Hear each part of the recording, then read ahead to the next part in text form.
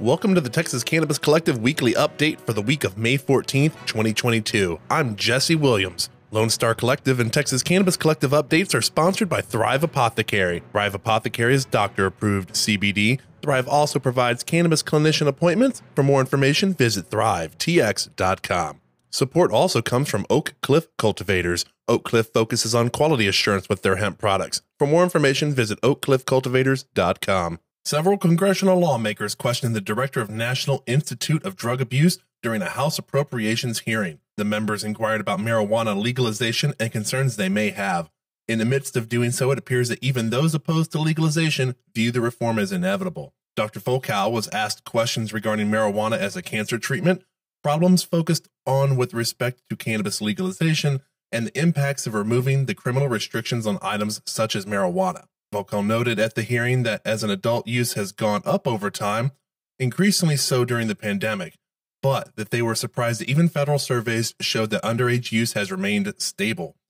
The hearing did not get the typical talking points that NIDA usually gives about the issues regarding the criminalization of cannabis, relating drug issues to being a public health issue and not a criminal one.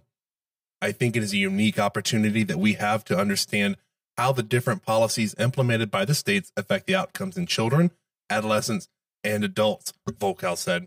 And in these cases, we know, for example, that policy implementation as it relates to cannabis has significantly impacted the adverse effects of cannabis utilization. Recent financial reports showed that licensed marijuana sales in 2021 eclipsed the coffee giant Starbucks. The cannabis industry has beaten the coffee giant by a 1/3 margin according to the MJ Biz Fact Book. Starbucks North America revenue grew 25% for the 2021 fiscal year, but the cannabis industry saw its sales climb 30% last year. Coffee can be sold in 50 states while marijuana has only been legalized in 39 plus DC.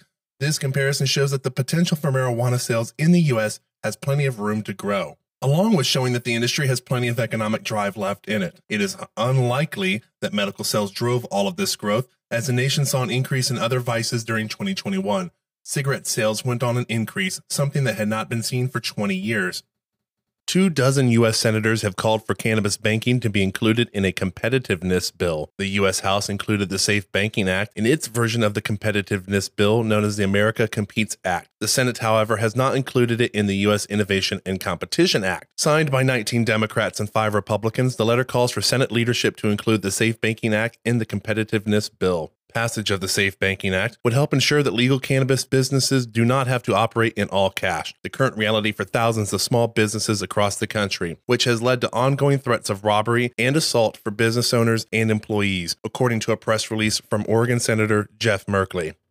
A Colorado CBD maker is facing a lawsuit over a wage theft complaint. Melissa Gamboa alleges in the lawsuit that Kiss Nutraceuticals engaged in wage theft when they abstained from paying overtime to employees. Gamboa argues that owners Cole Evans and Grant Dean paid hourly workers non-payroll checks in order to obscure the fact that they were refusing to pay their employees overtime wages. The filing states that employees were hourly paid employees that regularly worked past 40 hours a week and at times 12 hours a day. Colorado minimum wage laws require overtime pay for any time worked past 12 hours in a workday. The filing notes that defendants subjected all their hourly employees to the same policy and practice of failing to pay overtime wages for overtime hours worked. The issue is noted to be possibly affecting up to 300 employees within the company. In addition to Colorado, the CBD company has manufacturing operations in Massachusetts, Oklahoma, and Texas. I'm Jesse Williams, and that does it for this week of Cannabis Review News. To stay up to date, visit txcanico.com or just search for Texas Cannabis Collective